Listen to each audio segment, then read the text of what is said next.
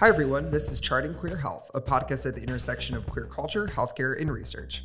On behalf of Howard Brown Health in Chicago, as always, I'm your host, Matt Lesky.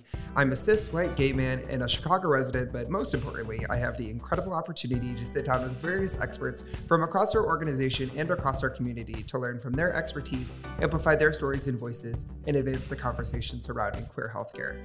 Joining me today is Mony Ruiz-Velasco. Mony, thank you so much for joining us. Would you mind introducing yourself, what you do, and your pronouns, please? Yeah, sure. Mony Ruiz-Velasco.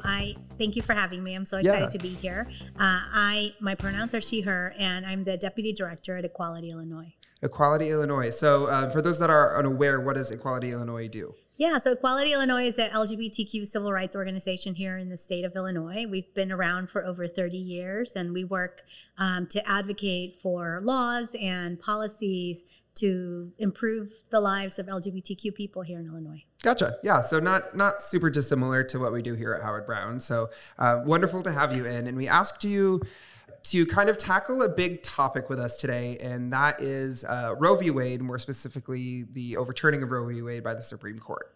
So this episode is a challenge because in kind of conceiving of this episode, there's so many different directions and so many areas that this decision can impact.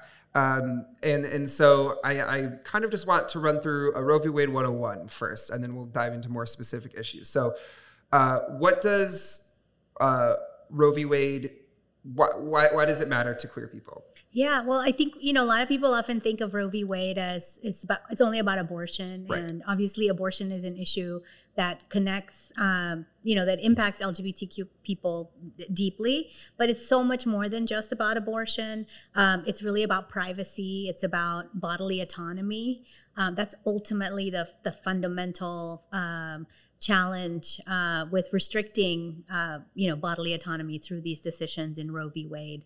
So Roe v. Wade originally allowed for or legalized abortion across the country. Before Roe v. Wade in 1973, it was a state-by-state decision. So some states did not allow for people to have abortions, others did. And obviously, these kinds of laws don't stop abortions. They only stop safe abortions. Right. And so I think that that's always important to remember. After, 1973, when the Supreme Court found that there was a fundamental right grounded in the Constitution's 14th Amendment right to privacy for people to have bodily autonomy and through that have a right to abortion, from that stemmed many other rights that impact our communities that, we can get more in depth. But I think one of the things that's really important and I think something that's very shocking given the Dobbs decision, which is the decision that overturned Roe v. Wade recently, is that it's the first time in the Supreme Court's history that a fundamental right has been taken away. And it's obviously something just in the right to abortion alone that impacts more than half of the people in this country. Yeah. It's interesting that disregard for precedent, that's something I've heard going around, is that a lot of the more recent additions to the Supreme Court, the justices had said that they would respect established precedent and then did not. This might be a tangent, but I had heard that it kind of calls into question the validity of the court if they're willing to overturn precedent and settled cases. Do you agree with that statement? Should we be concerned that this kind of potential disregard for settled case law is going to continue? Yeah, I think that, many scholars and, people think that this disregard for precedent is going to continue. And not just that, the Supreme Court actually said it in their opinion, as well as in the concurring opinions that were issued with the main Dobbs decision. I think whether the Supreme Court is, valid or not, I think, oftentimes it's hard to have those systemic changes that provide for more equitable solutions for our society as things change and evolve, right? And I think that the fact that even in this Dobbs decision, the Supreme Court relied on laws from the 1400s, and cited to things that obviously existed, centuries ago, should make people question, like, is this the right direction to go in? Should we question and change and look for solutions that are better and that are more representative of a democratic system and a democratically elected government? And unfortunately, I think a lot of, where we are today with the Supreme Court, the way it is today, it's very reasonable, I think, for people to question the legitimacy of the court, given who's in the court. My head is spinning kind of thinking about all of this because, like I said, there's so many potential ramifications and results of this decision. And I know there's been a lot of discourse about this decision in that different subsets of the queer community are alarmed because they're saying, we're next, our rights are next, etc. But there's, also the other half that says, well, we should be concerned for what was immediately taken away, what is happening right now, which is the right for, safe and legal abortions in this country. How do you balance concern for what's coming and concern for what's happening right now without doing one or the other a disservice? Because that's a discourse I keep seeing online is don't look, 5 years down the line. This is real for people right now and we need to be concerned right now. How do you balance both of those? Yeah, I think we can do more than one thing at a time. So I think we're definitely very capable of that as a movement, as a community. Obviously, we have to take care of both things, right? Because a lot of the undoing of our rights, including the right to an abortion, has been something that has been built by right-wing extremists for decades. So it's not, they are definitely on the other side, not just thinking of today. They're thinking of today and tomorrow and 10 years and 20 and 50 years from now. And we need to at least do the same, if not more. And so I think that it is important to be responsive in our, in our actions, but also have a proactive agenda and have, and it is important for us to set our own agenda for our own community, right? Right. Yeah, that's an excellent perspective that they're playing the long game and they have this mapped out. So we can't do ourselves a disservice by focusing on the here and now. We have to do both. And we are capable of doing both, which I think is an excellent point. So the right to privacy, I said before we started recording, I asked the dumb questions and I serve as the layman here. I have zero legal knowledge. The right to privacy means essentially that, I'm going to try to put this in my own words, that the government can't come into our homes and tell us what to do with our private time, right? Yeah, I think essentially that's exactly what it means. It means that we have certain we have autonomy and decision making over our own bodies, over what happens in our homes, over the way we live our lives, and it's grounded in liberty protections and that right to liberty that was put into the Constitution. Gotcha. So the emphasis being on right to privacy as it pertains to our own bodies. Obviously, there are laws about what you can and can't do with another person in terms of murder and things like that. Right. Obviously there are laws as that pertains to that, but in general, we have autonomy over our own body, or so we did, with the right to privacy, right? That's how I am conceptualizing that. Does that make sense? Okay. I think that's right. Okay. So with this being overturned, the right to privacy, the government's basically saying, you don't actually anymore, or in this case, as it pertains to abortion, the government does have the right to intercede, or at least states have the right to intercede and make laws regarding abortion. Yeah. So what the Supreme Court's finding does is that it basically says there is no kind of national, there's no protection countrywide, but it's up to the states to decide how they regulate. And they grounded it in the basically valuing the interests of the pregnancy more than the interests of the person, right, carrying the pregnancy. So they were saying, it's not just about your own body. It's more than that. And obviously, again, it goes against precedent that has existed in the law for 50 years almost. So it is a new, it is new in that they took away these rights, and it is new in that, they're basically allowing the government, as we've seen already, and it's going to be across the country and over half the states, going to restrict what people who can get pregnant can and can't do. And there's even discussion, I think one of the headlines that most alarmed me was there was a headline in the New York Times that talked about whether people who could get pregnant could be stopped from crossing state lines.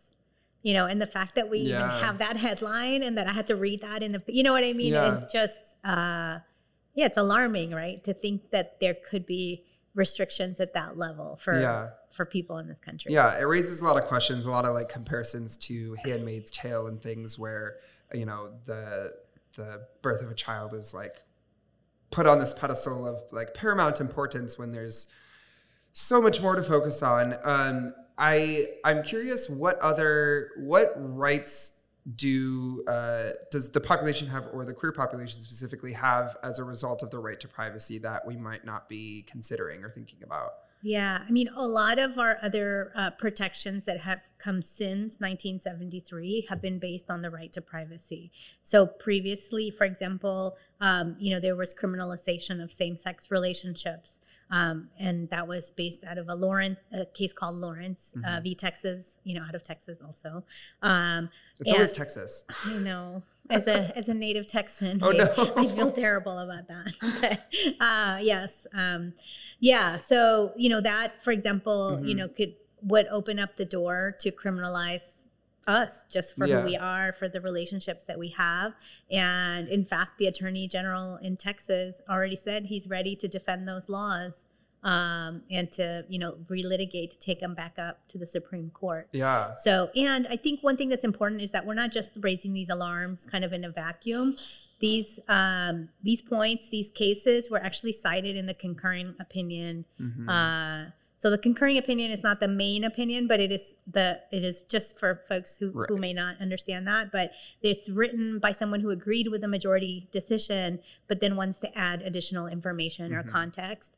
And Justice Thomas wrote a concurring opinion where he specifically mentioned the Texas case, the Lawrence v. Texas case.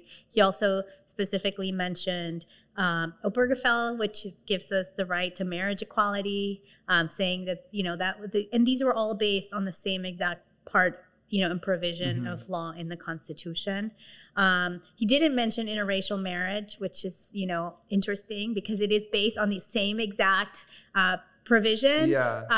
He is in an interracial marriage, so I don't know if that had something to do with it, but that definitely was not something that he raised. But he also raised issues regarding, for example, access to contraception, which is, again, all of these protected rights are based on the same 14th Amendment privacy protection. The sodomy laws that existed once upon a time fit into that same protection now with the right to privacy. We're not allowed to criminalize same-sex or same-gender sexual relationships, right? That's right. Okay. Yeah. That's so the Texas case, yeah.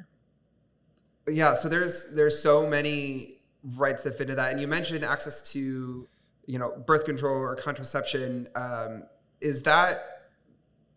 It strikes me that, because it's one thing to prohibit abortions once somebody has become pregnant, but it's another thing, I feel like, to impede somebody's ability to prevent themselves from becoming pregnant. Does that make sense? It seems like a stretch.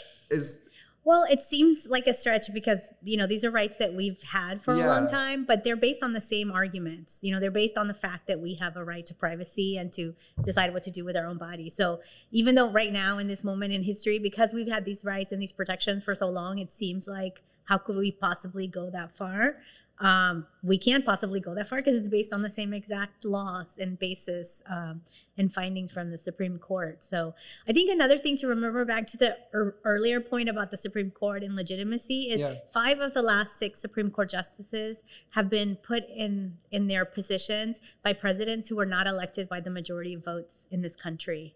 So that in and of itself, really, I think, puts into question how what the majority of people support and want in this country is not necessarily what's being reflected both in Congress or in the Supreme Court, right? Yeah. And I think it goes back to those fundamental kind of democratic principles that we sometimes have a hard time imagining a different system, but yet our system, is really failing us, right? Yeah, that's a great point. Like this is the way it's always been, and so we have trouble picturing how to change it. That was kind of my next line of questioning is for, this happened and we know more is about to happen.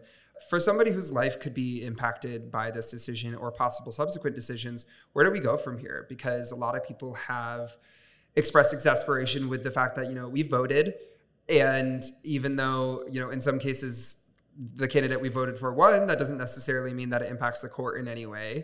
And so, we can do our civic duty and it still might not mean anything. So what does that mean for, the voice of the individual in our government, and how do we reconcile the fact that it doesn't really feel like we have one? Yeah. Well, I think, we have to, again, look at the kind of current and then the long term, right? And voting is probably one of the most important things that we can do. And not just us voting, but getting our friends to vote, getting our community to vote, getting our neighbors, here in Illinois, but in other states as well. Because a lot of these things that we're seeing and these rights that are being taken away, they can come back if Congress takes action. And, again, this is another kind of reflection of undemocratic principles that we have in our system. But the fact that Congress, and in the Senate in particular, we can't get bills out of the Senate because we have the filibuster that requires 60 votes, even though it's only a procedural rule. It's not it's not in the Constitution. It's not a law. It's just a procedural rule for the Senate that they allow for, this basically procedure to block votes, that you have to have 60 votes. Even though the majority of people in this country want access to abortion, the majority of people in this country, support marriage equality. All of these things that we're talking about are supported by the majority of people in this country, and yet Congress is unable to enact anything because the Senate, is a blockage for all of in fact, they're considering a vote today or tomorrow on on a bill to protect marriage equality. But, it's likely to pass the House because they'll have the votes there. But it's, very likely that, it will die with the filibuster in the Senate. And so, the way to change that is to have more pro-equality candidates in the Senate. And that means that, we may have our 2 here, but each state gets 2 senators. And so we need to make sure that there are pro-equality senators elected. And so the way we do that is we activate, right? We vote in our own elections, but we volunteer to go to Michigan. We volunteer to go to Wisconsin. There's a really important race coming up in Wisconsin for the Senate. We volunteer to support candidates who are pro-equality at every level, right? Starting with school board, starting with, state office, obviously like aldermanic candidates, at every level, and make sure that we have, strong pro-equality champions. Yeah, that's a great point about, local governments as well. That can have a huge impact in a very, I don't want to say like trickle up, but it spreads out farther than what you think it would with local government. It is so hard, and I have trouble telling people to be optimistic and vote because they, some people would say I did vote, and they still can't do anything. So it's one of those, it is our best option. There's not, as individual people, not a ton to do. I moved here from Michigan a year ago, and I'm keeping my ID there as long as I can so that I can continue to vote in Michigan since it's a swing state. But this decision really does impact so many different areas. And with this decision, a lot of people are kind of trying to take preventative actions to keep their lives the same, whether it's access to birth control or making sure that their marriage is recognized in certain states, or even postponing plans to move to a different state where they might not have as many rights, etc. What are some ways that we can kind of insulate ourselves from potential change down the road, whatever your situation may be, whether it's access to birth control, access to reproductive health care, same-sex marriage, whatever it may be? How do we brace for what's coming? Yeah, I mean, I think definitely having kind of state by state laws is really scary, right? Because we're here really close to Indiana. So, even traveling through Indiana to get to somewhere else. So I can tell you what I do, for example, with my partner, is that we have a folder where we keep our powers of attorney, we keep all of our documents. And when we travel, we take those with us, because we don't know, where, even though the law right now still protects our relationship and all of that this is how laws get challenged and get all the way up to the Supreme Court, because somebody is going to at some point deny somebody the right to do something in one of these states, and then there'll be litigation, it'll get challenged, and it'll go up the court system. So I think making sure that we understand where those states are, where we have strong protections. Right here in Illinois, all of these different protections that we were talking about, rights that we were talking about, are enshrined in state law. But even those are vulnerable, right? Because we know that, for example, if the Illinois Supreme Court were to turn into a more conservative court, that could overturn some of the laws that, in the way they interpret the laws that have been passed. Or, were there to be a radical change in our General Assembly here in the state, or a different governor who wasn't pro-choice and pro-equality, that could go a different way. So I think, that's what's always important for us to remember, is that, and that's why we have to remain engaged and not be complacent and disengaged, because these things can flip with elections, and elections are so important. So I think, ensuring that you take advantage of every law that the state has to recognize your family, to recognize your marriage, your relationship, to make sure that you have documentation for that, in a safe place and available, so that when you need to access it, you know where it is, and you don't have to then scramble in that moment to get it. If your spouse were to be in a hospital somewhere else and they wouldn't want to give you access or something like that, you want to make sure you have those things readily available. Yeah. That's an excellent point of staying active and knowing the laws that pertain to you and what protections you have under them.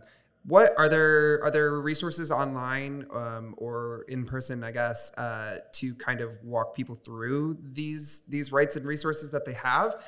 Because I have a boyfriend. We're not married or anything, but I wouldn't know where to begin to look under what city law, state law allows me, what protections in certain circumstances. That the legal world is obviously incredibly dense and hard to wade through. So where does somebody start if they want to kind of better themselves and equip themselves with knowledge in this case? Yeah, I mean, Lambda Legal has some pretty good resources on their website. I think if you look, and they have some state-by-state resources so that people understand their rights in different places.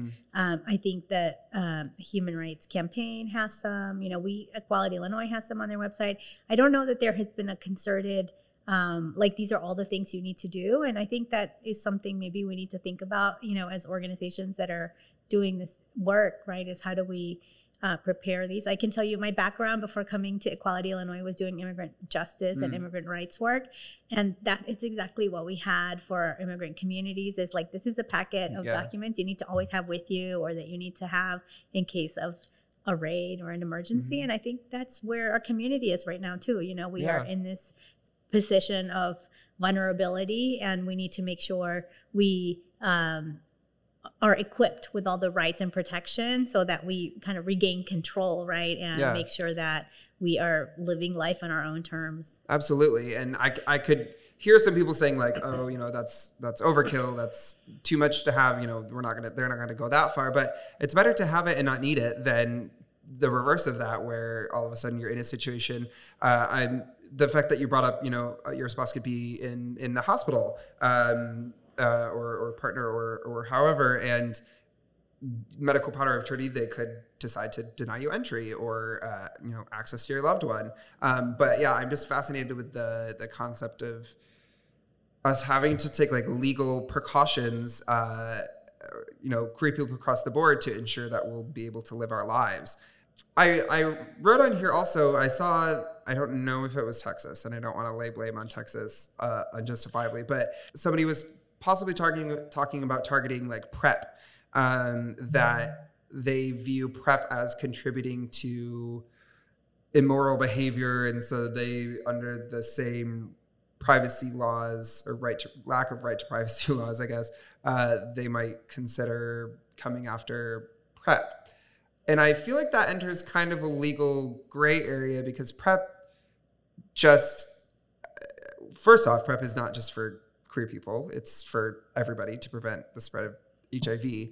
How could a lawmaker limit access to a drug that is potentially life-saving under like a moral justification? Is that possible? Like, is our government set up to do that? I think a lot of things that we thought before weren't possible we're seeing them, that they've made them be possible. I think the fact that there were over 300 anti-trans and anti-gay bills introduced just this year alone across the country shows us what can happen, right? Obviously, they didn't all, thank goodness, pass, but many of them did. And we had some bills even here in Illinois that were introduced. Mm-hmm. And so I think, again, it's part of this engagement and making sure that we don't become complacent and that we continue to remain engaged and vocal and active. I mean, legislators can pass law to limit access to any of these things, right? And I think that then there's a process where things would get challenged, and then they would go up to the courts, and then they would go up to the next level of courts, and then they would eventually end up at the Supreme Court. And unfortunately, because of all the reasons that we started talking about, there is very little faith that the Supreme Court would, respect longstanding precedent for many of these things. And that even though there are things like PrEP that obviously aren't just for queer folks, I think that anything that is perceived to be that way, especially in these states that are taking, extreme measures to exclude us from, all of the rights that we should have and that we do currently have,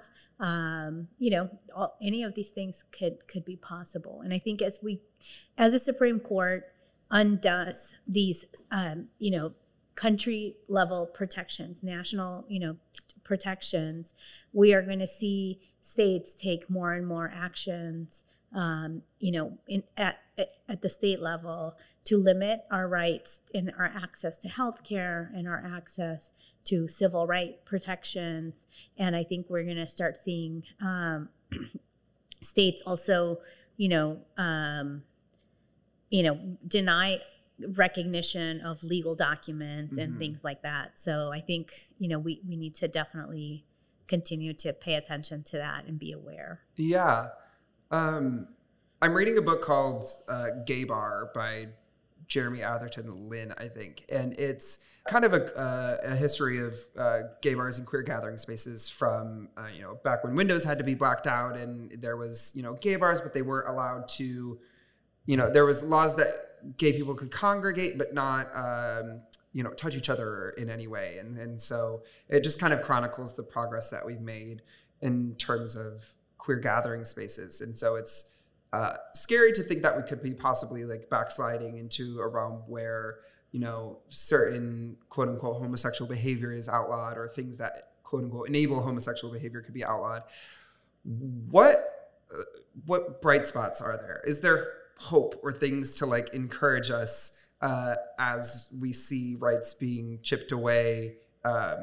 Because I mean, we've talked about taking steps to protect ourselves and what we need to do to vote and things like that. But is there any reason to believe this isn't like the worst timeline and that things can get better? Like, maybe that's a dumb question, but. Well, I mean, I think that, things ebb and flow, right? So that doesn't mean that, I think that the bright spots are that we are a powerful community. We're organized, and we need to be more organized, and we can do better because I think, there has been some complacency in the last few years, right? Feeling like we're good we want a lot of rights and protections. So I think that we know that we can get organized, that we can change not only the law, but that we've been able to change attitudes and ideas about our community, about our relationships, and about our families.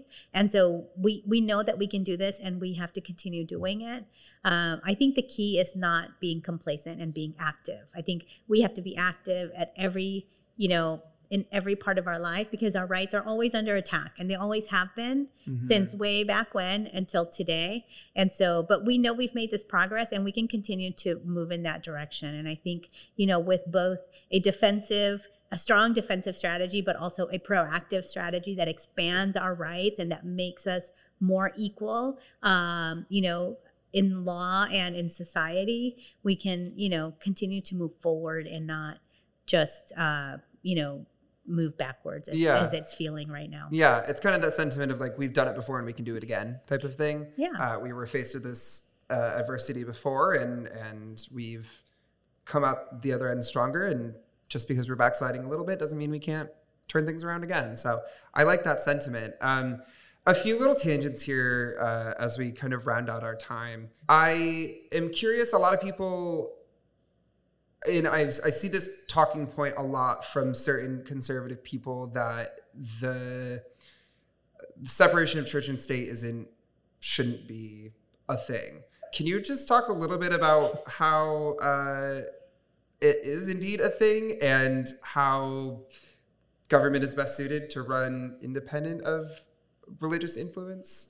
Yeah, I mean, it's interesting because usually those same people are the ones who are kind of coming after us and our rights to privacy, because they're saying it's not in the Constitution, except separation of church and state is in the Constitution explicitly. In fact, that was, a big part of the founding of this country by the people who colonized the Americas, was that they wanted separation of church and state because of the oppression that came from not having that separation. And so, separation of church and state is something that is fundamental and is explicitly stated in the Constitution, and that it's, again, what we are seeing at the Supreme Court level is not, I think, grounded in our truly democratic principles. And I think that that's what's putting this into question, right? There was a recent case at the Supreme Court where the Supreme Court allowed a coach to pray on the field. And so that started a lot of the conversation around the separation of church and state, because it was a coach from a public school. And again, it overturned laws and protections that had been in place before. So I think, again, we have to stay active, keep fighting, make sure we have the right people in office, because even though the Supreme Court is what it is right now, the Supreme Court justices are put into place and are nominated by the president and put into place by the Senate. And so we just need to make sure that pro-equality folks continue to be in those positions of power, so that we can chip away at the damage that has been done over the years. Yeah. And continue to expand our protections. But yeah, I mean, I think as conservative folks make those arguments, I just, it's the hypocrisy of saying, well, this particular right is not in the Constitution, but we shouldn't have separation of church and state, which is like explicitly in the Constitution. It's just these arguments that don't make sense. I mean, speaking as somebody that comes from a very religious background, they're really good at cherry picking stuff and listening to certain things and not listening to other things. So while that argument should be enough, they're pretty good at just listening to what they want to. I have that was number one on my list of not buzzwords, but topics related to this that I keep hearing a lot about and I want to be more informed about. Number two was packing the court.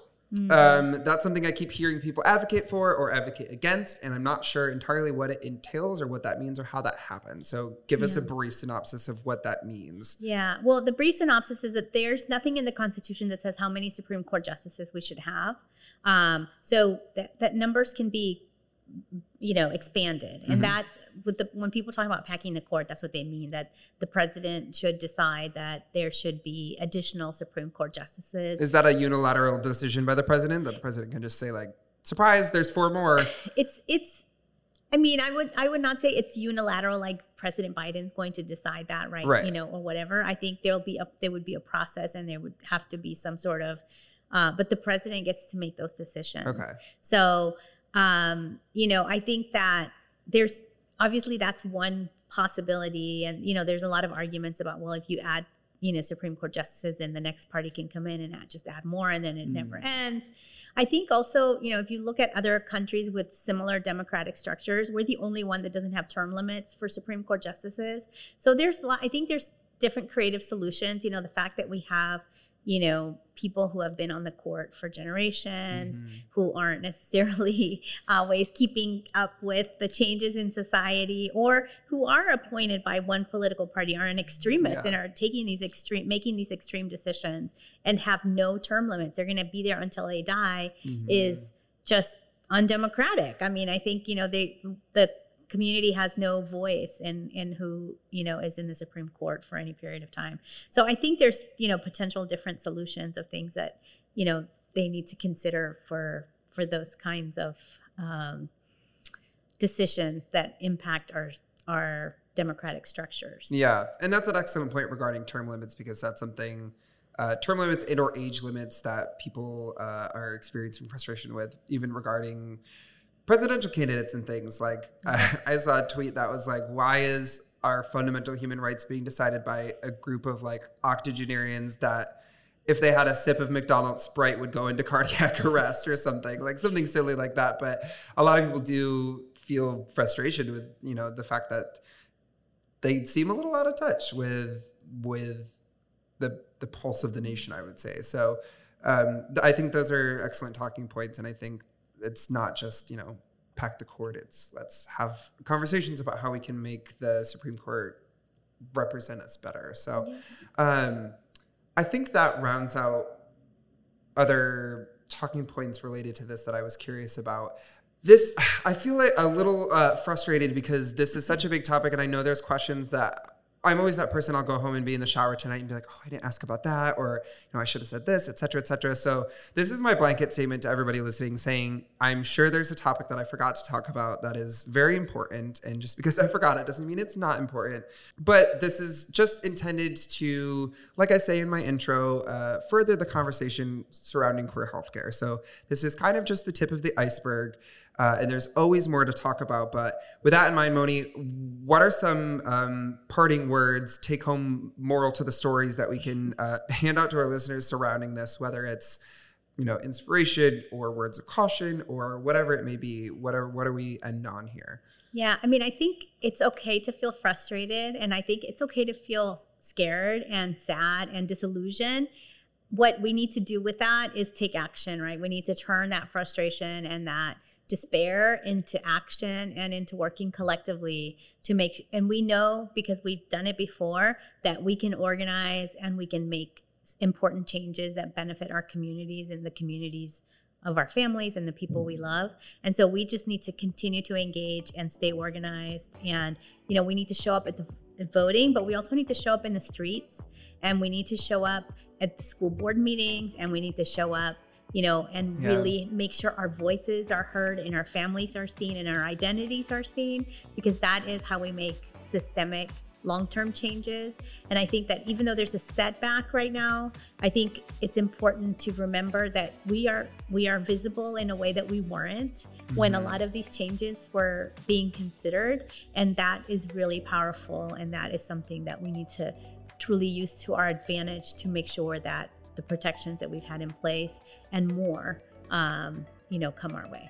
That's excellently said. If somebody wants to get involved with Equality Illinois or volunteering in any capacity, how do they go about that? Yeah, there's lots of different ways, but people can go on our website at equalityillinois.org, and there's lots of different ways to engage with us throughout the year.